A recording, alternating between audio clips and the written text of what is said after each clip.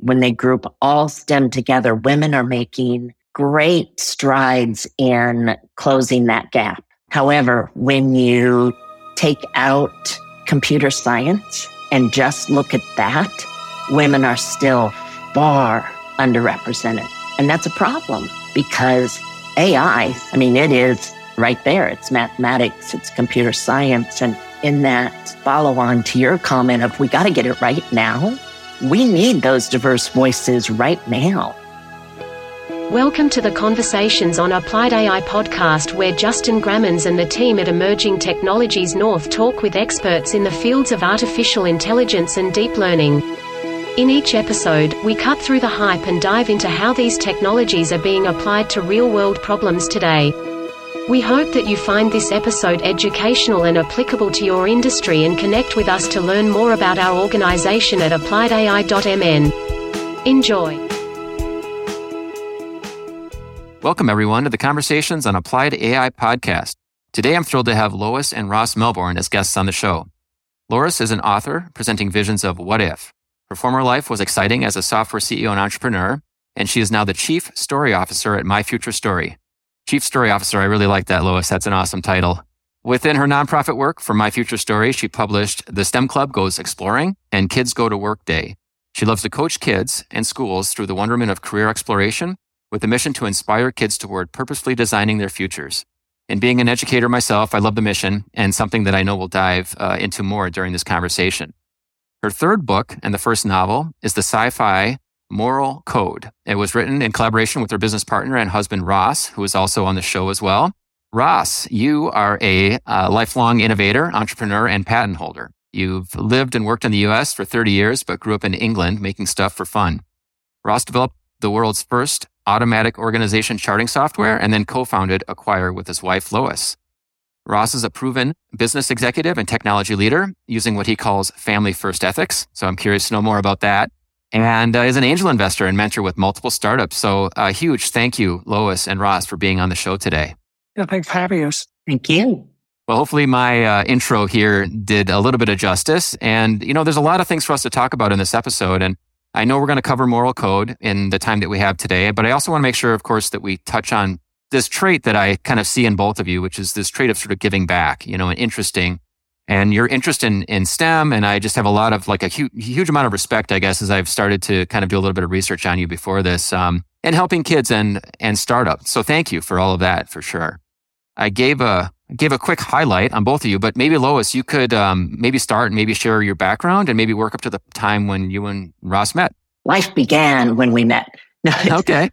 We were pretty young when we first got together. We actually met at a Super Bowl party and got married 5 years later on Super Bowl Sunday. So there's a little Melbourne trivia for you. Okay.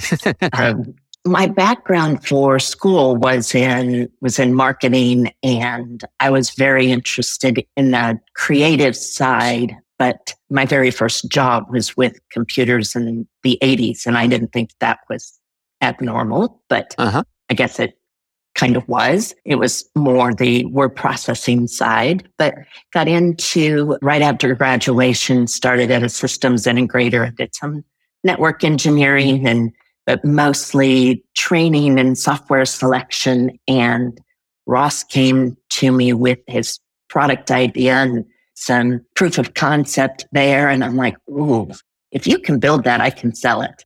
We did that. Nice. I was on the CEO side, building relationships with the ERP systems and sales. And Ross was he's a tech visionary. And we sold that to a private equity firm. And so now we're kind of on to our next thing I'm writing and, like you said, helping kids explore careers. And I have a passion for getting people to the polls and voting. Oh, excellent. Excellent. Cool. Well, very, very good. Very good.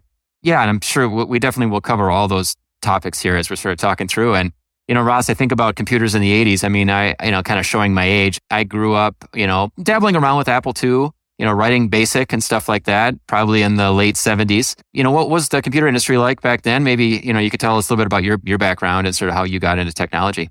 Yeah, I grew up in the UK, so born and raised in England. I feel very lucky, actually, to have been kind of born and kind of reached like my late teenage years, just the time that microcomputers became somewhat popular in England and the US. So my first computer was a Sinclair Spectrum, and I taught myself how to program in BASIC. And then I taught myself how to code in machine language and an assembler. At that point, I had the confidence to kind of switch careers and become a COBOL programmer. Being able to be a COBOL programmer back in the late 80s meant you could go anywhere in the world. And so I have a brother who lives here in Texas, and he actually told me about Lois before I immigrated to the States. And so, he thought we would be a good match for each other. He was absolutely right. So we met at that Super Bowl party, and we never looked back. It's been a fantastic marriage and partnership. And Lois is just one of those people that learns very quickly and is interested in all kinds of things. And all the kind of crazy things technology-wise I was interested in, she would listen. And I was always impressed at how quickly she figured out how to apply these technologies to business. That's amazing. That's really, really special. Thanks for sharing that sort of story. A Super Bowl party, was I guess living in Texas, you kind of have to like football, I guess. We didn't pay much attention to the football. Gotcha. Well, so sort of shifting gears, right? Going from a technology startup, Lois, or, a organization that's building technology and then, selling it. Now all of a sudden becoming an author. Maybe let's talk a little bit about Moral Code. I know this was your third book, but maybe you can share with us maybe the plot and story of Moral Code and where the idea came from. So Moral Code is a wonderful story about if I could build an AI, Ellie would be the one that I would want. The premise is being able to contain AI within an ethical framework. And if you could do that, then what would be the most ethical charge you could give to an AI? And it would be to protect kids and to help educate them, but to protect them from some of the brutalities that are there in the world. So we have a protagonist that designed a moral operating system to have, in the hopes that all AIs would be built upon that. Her assistant, Ellie, grows a great deal during the process of the story, and they move to protect kids. And it's predominantly because they get exposed to how much abuse and trafficking there is for kids. And Ellie and Kira are set out to kind of change that. Gotcha. And there's some sort of a specific event that happens, right, in this that sort of sets off this chain reaction at the beginning of the book? Yeah, at the beginning, there's an earthquake. Ellie is with Kira, but she can't do much because they're trapped in an earthquake building. But a group of Americans come with surveillance, very secretive surveillance nanites that can penetrate down into the crevices of the building and help with communication and finding the location of those people that are trapped. That starts a relationship between Kira, who's the engineer working with AI, and Roy, who is the billionaire that owns the company with the nanites. And they merge together and start off on this journey trying to figure out whether they trust each other. Gotcha. And I think I had read somewhere, this was kind of just an idea that both of you sort of hatched together over like breakfast one day. Is that true? Ross was actually the one that started the idea. He should probably tell you how he came up with the original idea. Well, I remember we were sitting having breakfast, and Lois had written 2 children's books, but she wanted to write a novel, and she asked me, well, what novel would you write if you could write a novel? And I'd always kept coming back to the same concept we had talked about many times, and that is imagining technology that became so advanced that and so miniaturized that it literally was everywhere. It was omnipresent. What if it could protect children? We had long talked about, how to fix the world. If you could prevent childhood trauma, those children would not grow up to, potentially make crimes and be bad people. I always joke that, I did well picking my parents, but, kids don't have that choice. And so, I think it stemmed from that kind of conversation about how could we, highlight, protecting children and have a utopian future instead of dystopian future. And that's really how the conversation started. And she said, well, would I help her with this and on the science and technology side of it? And I said, sure. And we, obviously we'd collaborated on software before. This was not much a software project as it was a technology kind of futuristic ideas project. And Lois just ran with the ball and we just kind of worked together on the storyline. Lois started writing chapters and I was just blown away by just how good the initial chapters were. The story was great. It's very engaging. In this period of writing this book, she has become a full-blown novelist. And that's a tremendously impressive kind of feat from being a business communicator and business leader to now being a novelist. It's very impressive. Yeah, no, it's sort of an item that's on my bucket list, I guess, someday to be able to write a book, although my books would probably be pretty dry. They would just be all about some sort of new technology. And I guess maybe, Ross, were you sort of bringing in like what's technically feasible, I guess, in some of these things? Yep. And then Lois was making it into a story that would read well? Yeah, I think that's basically what my role was coming up with technology. And I enjoyed books like The Martian, where it was hard science fiction, meaning that it was feasible for it to be created at some point in time. Having a background in software and worked in machine learning myself, I kind of had an idea of the limitations of machine learning, but where it could grow to. And also the major challenges of AI, which was, it doesn't really have any kind of soul, and if you let it, it'll make very bad decisions. And then people are always worried and scared about AI taking over the world. And so addressing how would you create an artificial intelligence system that had moral underpinnings and had an ethical framework that Lois mentioned. That was the challenge on the software side. On the hardware side, which was not my forte, I had to do a lot of research on, how far could you take miniaturization? How would you power very, very small machines? How would they move through the air? How would they communicate? What physically could they do? And so wrote a lot of notes and Lois and I would meet and I'd share those notes with her. And she had the difficult task of weaving that into the story and building the characters out to make it believable. And I think she's done a fantastic job in doing both those things. For sure. So Ellie in the story is a virtual assistant, right? It's an AI, it's a bot. Yes. Can it reach out and touch the physical world? I mean, I always wonder, so how do you protect a child when you don't really have any physical mechanisms to do that? Kira and Ellie both start when Ellie is still just an assistant and audible. But eventually, Ellie and Nanites have an exploratory mission together. And so there does become a little bit more of a physicality to the whole process.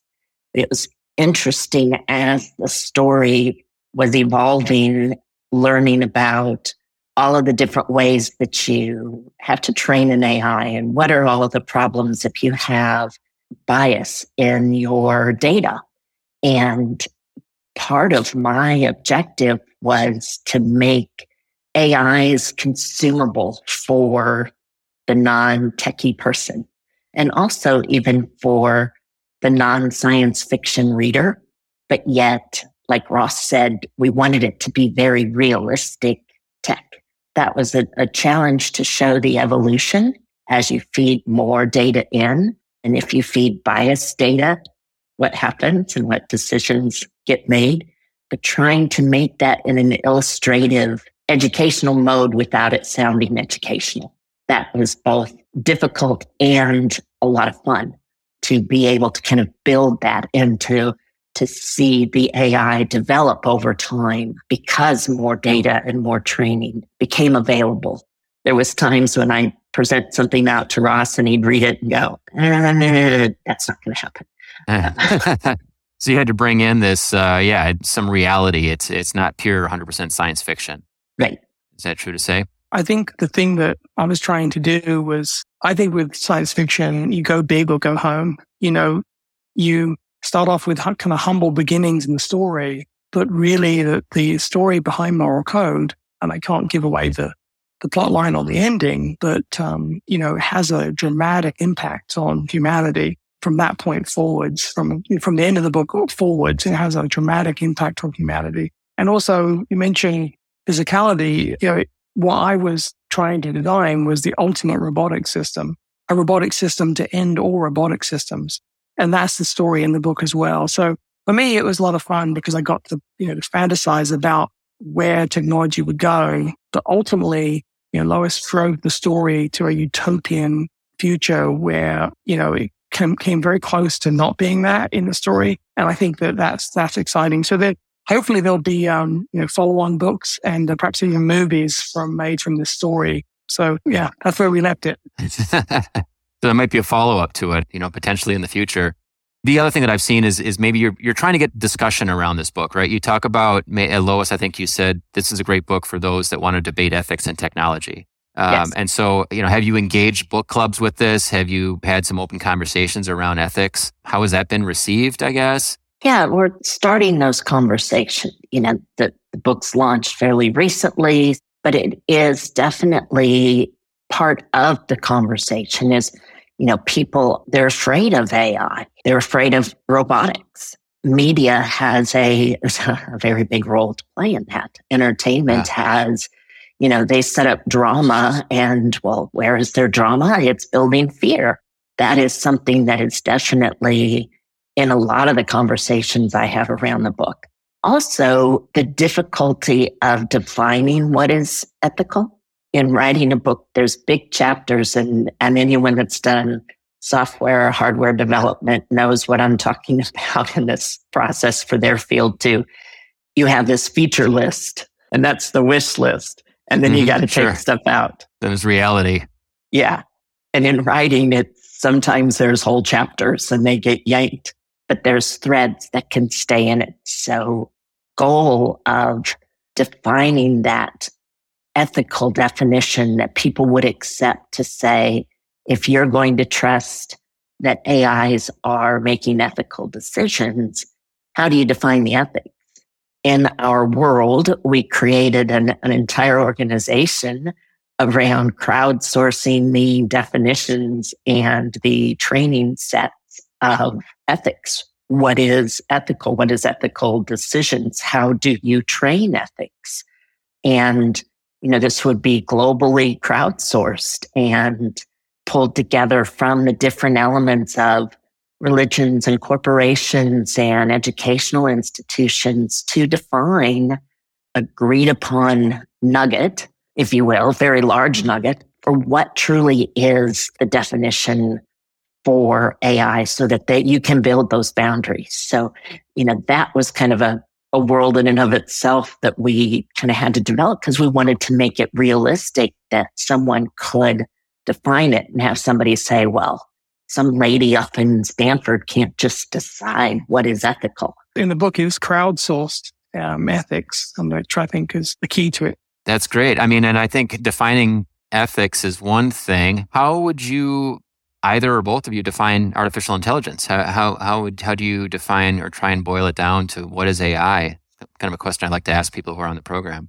Well, I'll go first on that one. I see it as software that, does a job that is trained instead of kind of coded. It's trained with data and a lot of data, so it's making decisions and predictions based on its training data.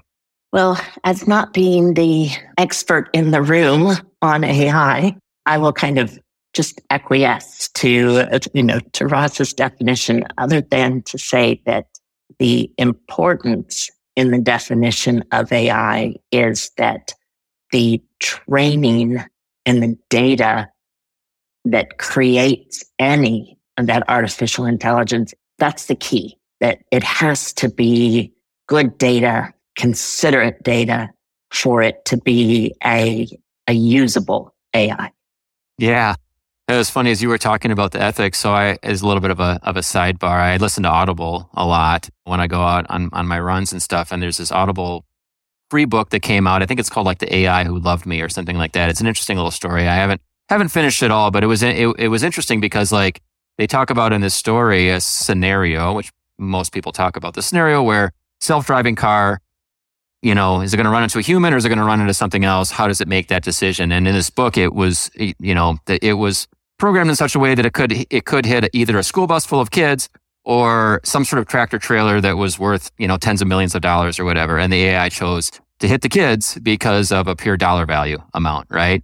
It was basically saying, well, no, I'm putting more money on this on these physical products that are worth millions of dollars than I am on kids' lives. And arguably, yeah, you're right. The person in Stanford should not be the person to make those sort of decisions on ethics. And so, who does make those decisions, I guess, is kind of where a lot of these conversations are sort of going. It's very timely, because if we don't build these systems correct today, what's going to happen in the next 3, 5, 10 years going forward?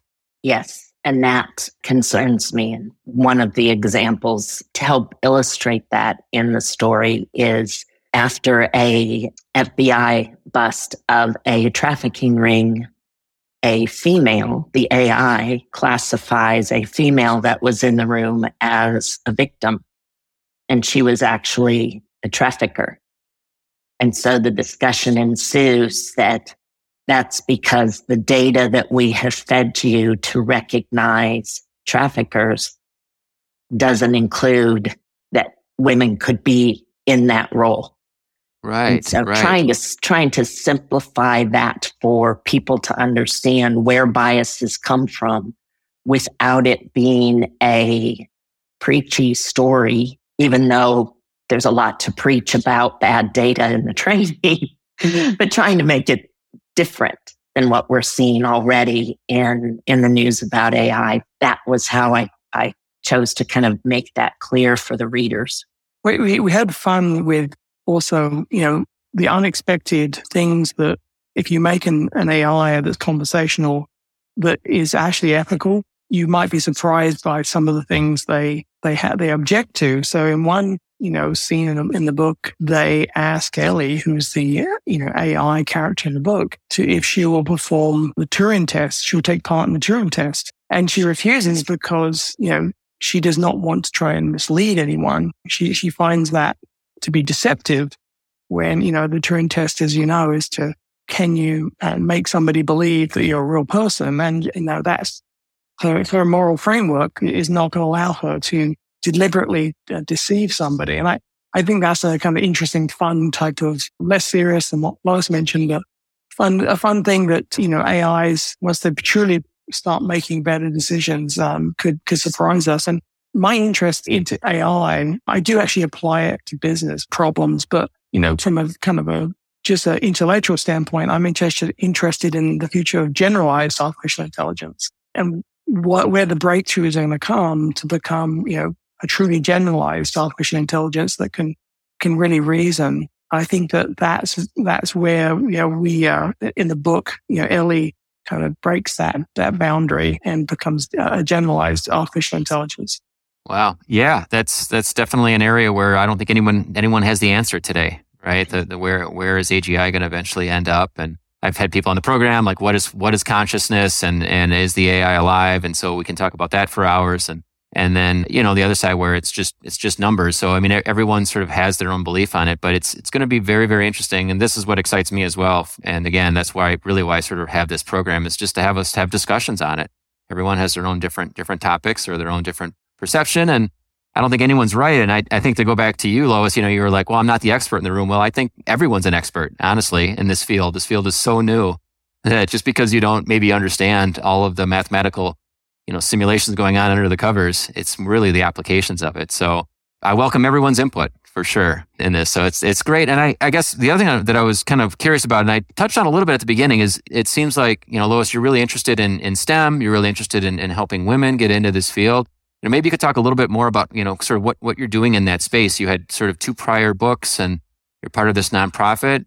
Maybe I'd just be curious to have our listeners learn a little bit more about what you're doing there. Well, the nonprofit and my kids' books are driven around helping kids explore careers. So we so often see that kids, they don't plan for their future, or, they resent that question of what are you going to be when you grow up, or, however it gets phrased. But if you can find things that excite individuals at any age, you then have a much greater ability to help them find where they may want to take their careers.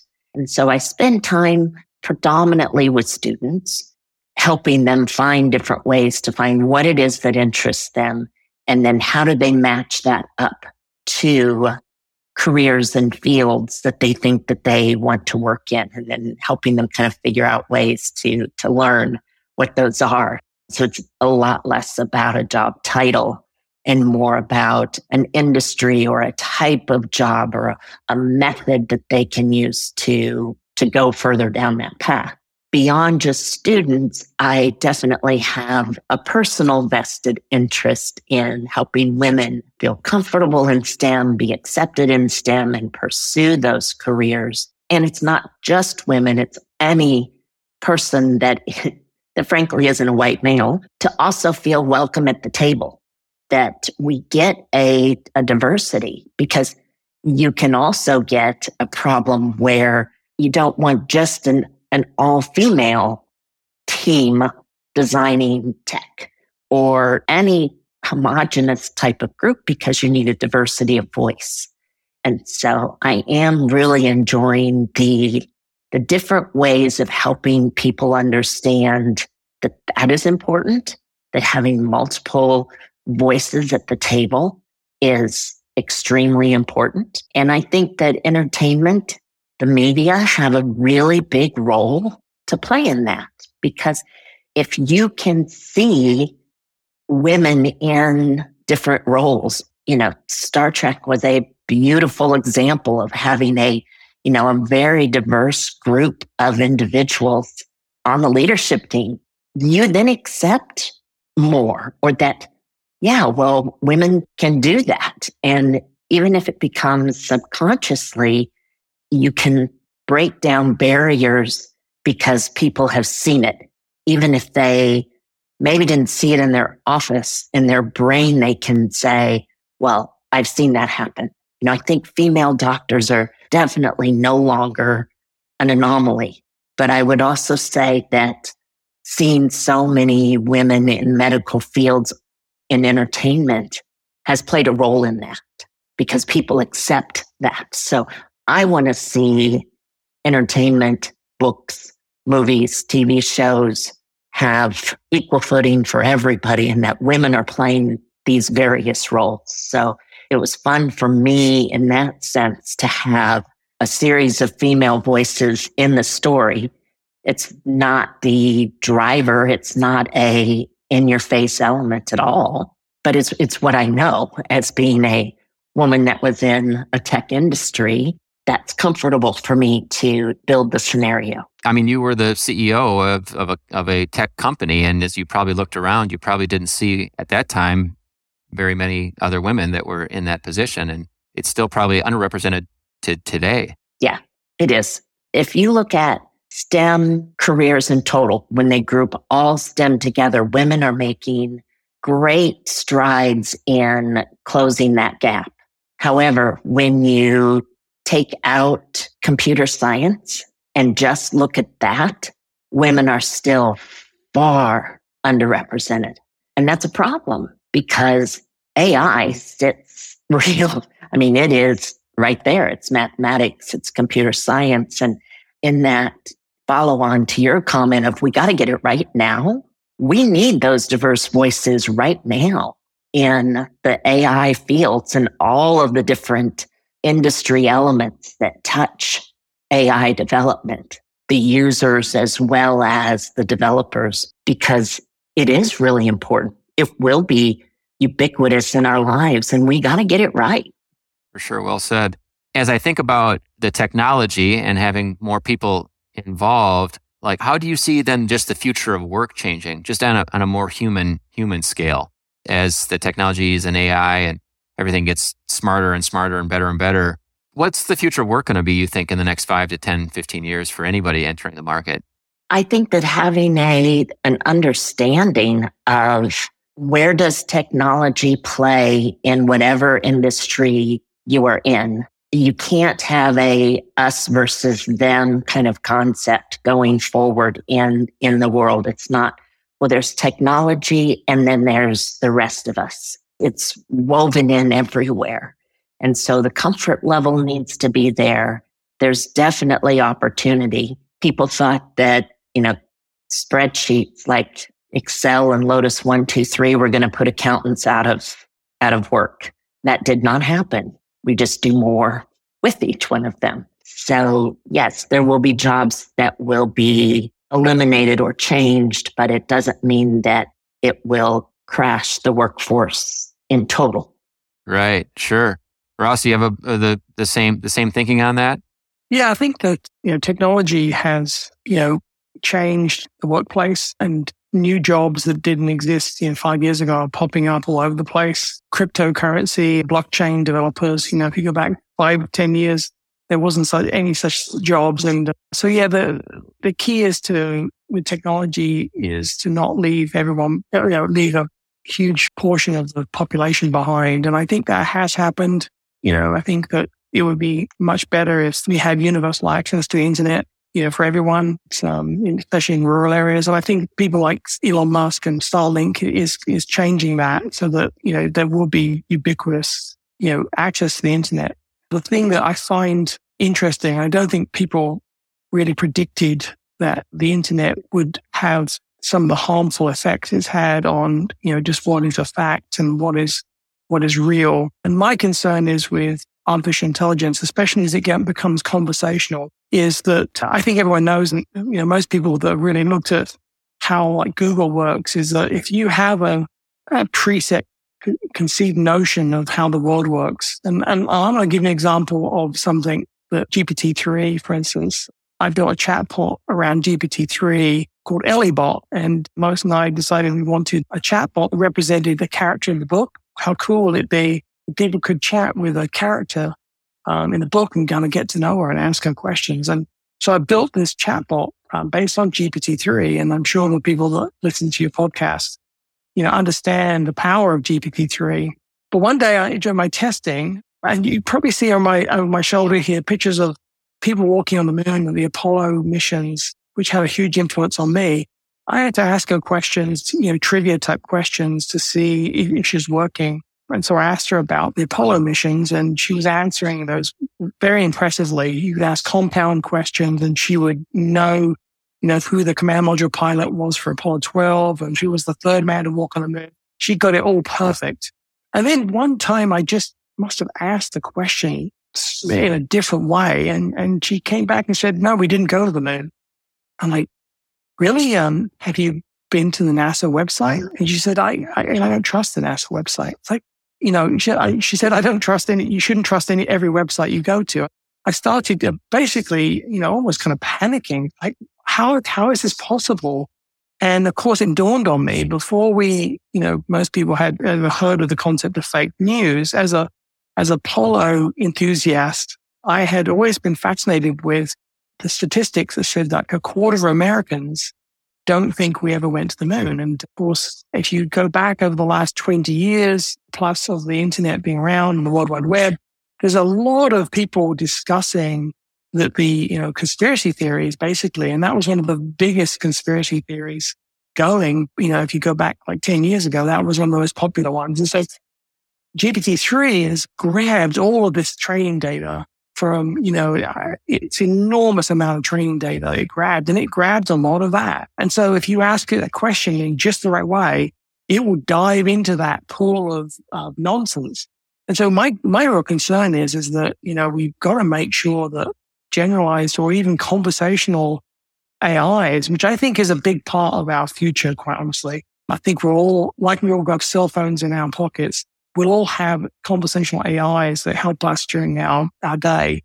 We've got to make sure that they're not trained on nonsense, because that could be very harmful. Wow. That was an interesting discovery. It's like bad data in, then bad data out. And even something as simple as a news feed on my Google News feed, it feels like it just continued to drives you into a certain direction. It just continues to reinforce the things that you like. Then you end up in your own little bubble and you don't have no visibility of what's going on outside of you, which I think is harmful. Yeah, especially with the ending of kind of journalism as we know it, being ubiquitous, everyone consuming journalism. Certainly 30 years ago, everyone in America was consuming journalism for their news. And so there was a checks and balances in that. And now those checks and balances are gone. So yeah, it's very challenging for technologists to try and get this right, I think. And so I think Moral Code, the book, really tries hard to imagine how that problem will be solved.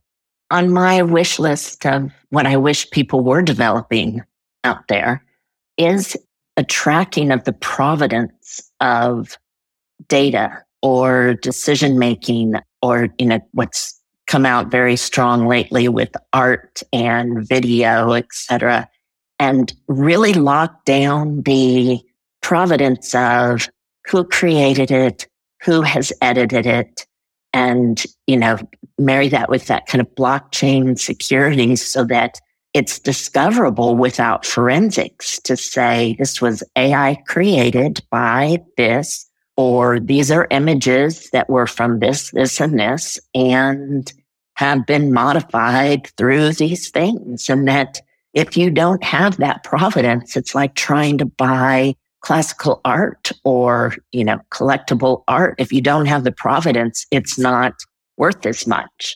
So if your videos or art or decision making or news facts, I don't want news facts to become an oxymoron. I want them to be discernible. My AI kind of wish list out there is how can we get this trackable facts and who's sharing what and who uncovered it and where did it come from? An accurate bibliography of how do we know this is real? Yeah, like audit trail for what's, information, if you will. And creativity. Yeah. Yeah. I mean, if you write something, you should cite your references. And it feels like right now that AI is just a black box to people. They throw something in and whatever the thing that comes out is then assumed to be true. And I think I'm 100% behind you. We need to understand how these systems work internally. And kind of the things that I've been seeing people say is just, we need to have understandable AI, right? We need to understand in terms of what's going on. When you have GPT-3 with essentially billions and billions of basically, nodes in the neural network that have been trained for years, that is the most complex system we've ever seen. So it's difficult for us to explain what's going on inside there, but unless we do, it's really tough to know, can we trust what's coming out of it, right? Another question I like to ask people is sort of like, so what is a day in the life for you two? I mean, you've been successful in your careers. Now you're, Lois, you're writing books, and Ross, I think you're still developing technology, as well. But yeah, what does a typical day look like? I have a tough time saying anything's typical. Typical, I try to get my exercise in, but writing and research right now with the launch of the book, doing a lot of work to try and understand where people perceive it and who would like to consume it. Working on another book that's not a sequel to this one. We have our ideas for a sequel, but I'm working on another book as well. Just enjoying the days. Great. And I'm excited that Formula One's going to be here soon in the States. We'll get to go down to Austin for Formula One. So that's my typical weekend during the season is I watch my Formula One. That's good. Well, you mentioned about writing a book. I mean, it took you many years to write this one. Is that true? Yeah, it was about 4 years from our original conversation to publication. Do you think this next one's going to take as long? No, I don't think so. Part of the time lapse was going up that learning curve of the craft of writing a novel. There was a lot of rewrites just because I didn't know what I was doing. So I got started. And then part of it was, COVID distractions and such. But I don't think the next one will take me as long. Okay. But we'll see. Good. What about you, Ross? My day typically starts off with exercising. I like to play racket sports. So I play squash, which is a game like racquetball, and now pickleball. And I also, now the weather is cooling off here in Texas, I like to go mountain biking. I'll take Lois to the lake and she'll kayak, and while she's kayaking, I'm mountain biking. We're fortunate we have good trails and a nice lake we live about 10 minutes from. So we'll do that in the morning. I'll do that in the morning anyway. And then I'd probably, after lunch, I typically work from, after lunch all the way through to like 8 p.m. I'm working on a robotics startup right now, which is in stealth mode. It's using AI, but nothing as impressive as in the book Moral Code. But working on a robotics startup with my brother, and I'm also on the board of another robotic startup. I spend my time kind of working on those. I'm developing my own technology, and I'm doing the software side. My brother's doing the hardware side. And that's basically it really. Lois and I we do our own thing, but we're always in the same building, and we do meals together and vacations together, and it's just a continual collaboration. That's good. That's good. Well, as I mentioned at the beginning, I really have a lot of respect for people that want to give back, help startups, help the next generation of people. And when we publish this, we'll have liner notes. So I'll have links off to the book and links to your LinkedIn profiles and stuff like that. Like, what's the best way for people to reach out to you? Well, we each have our own websites that are our names, loismelbourne.com and rossmelbourne.com. And then we have the book site itself is moralcodethebook.com. Hopefully one day there'll be a site called moralcodethemovie.com. That's a goal. And then I'm on, for the readers out there, I'm on Goodreads, just as Lois Melbourne, and Twitter as @LoisMelbourne. Perfect. Are there any other topics or things that maybe you wanted to share that we didn't really discuss here today? Well, there was one, which is all of the proceeds from Moral Code we are donating. And the heart of the book is helping kids. And the challenges that they're facing is the child abuse and trafficking. So we're donating all of the proceeds for the book to the prevention of those evils. So we're starting with preventchildabuse.org, which is a 50-year-old company or organization working towards that end all over the country. And then a new organization called Thorn, like a thorn in your side. And they are a technology company that is building tech to help prevent trafficking, specifically child trafficking, and identifying kids that may be in danger and perpetrators, and then helping organizations that need that data use the tech. So those are the two organizations that we're donating our proceeds to. It's fabulous. So I just took a look at it's just thorn.org. Looks like an amazing group. Yeah, it's great. It's great to see technology being used, obviously, for good. I feel like technology can be used in multiple different ways. And so for you to sort of, support the proceeds and kind of bring it back into the community, that's fabulous. That's fabulous. Thank you so much for being on the program today. I really appreciate the time. Really appreciate you sharing your wisdom here, your perspective here. Obviously, you have been doing a lot of research and stuff in this space for a number of years to come up with this book that I know everyone will enjoy and has enjoyed. And I think, the most coolest part of it is just the discussion that I think it's prompting. When I had sort of read about, you wanting to get this involved with basically book groups and having this conversation around ethics and AI, that's an area where I think it's not covered enough. That, people are so busy to jump into new technology, and myself, I'm probably as guilty of it as just about anybody else is. I see the new shiny thing and I want to go ahead and start using it in all sorts of different ways without actually thinking about maybe how I'm not helping to solve the overall big picture of the problem. So I appreciate you spending the time writing the book. You guys seem like a great dynamic duo. It's like, you both bring something excellent to the table. So look forward to seeing what the next project is in the future. Thank you. Thank you very much for the conversation. It's been fun. You've listened to another episode of the Conversations on Applied AI podcast. We hope you are eager to learn more about applying artificial intelligence and deep learning within your organization. You can visit us at appliedai.mn to keep up to date on our events and connect with our amazing community. Please don't hesitate to reach out to Justin at appliedai.mn if you are interested in participating in a future episode. Thank you for listening.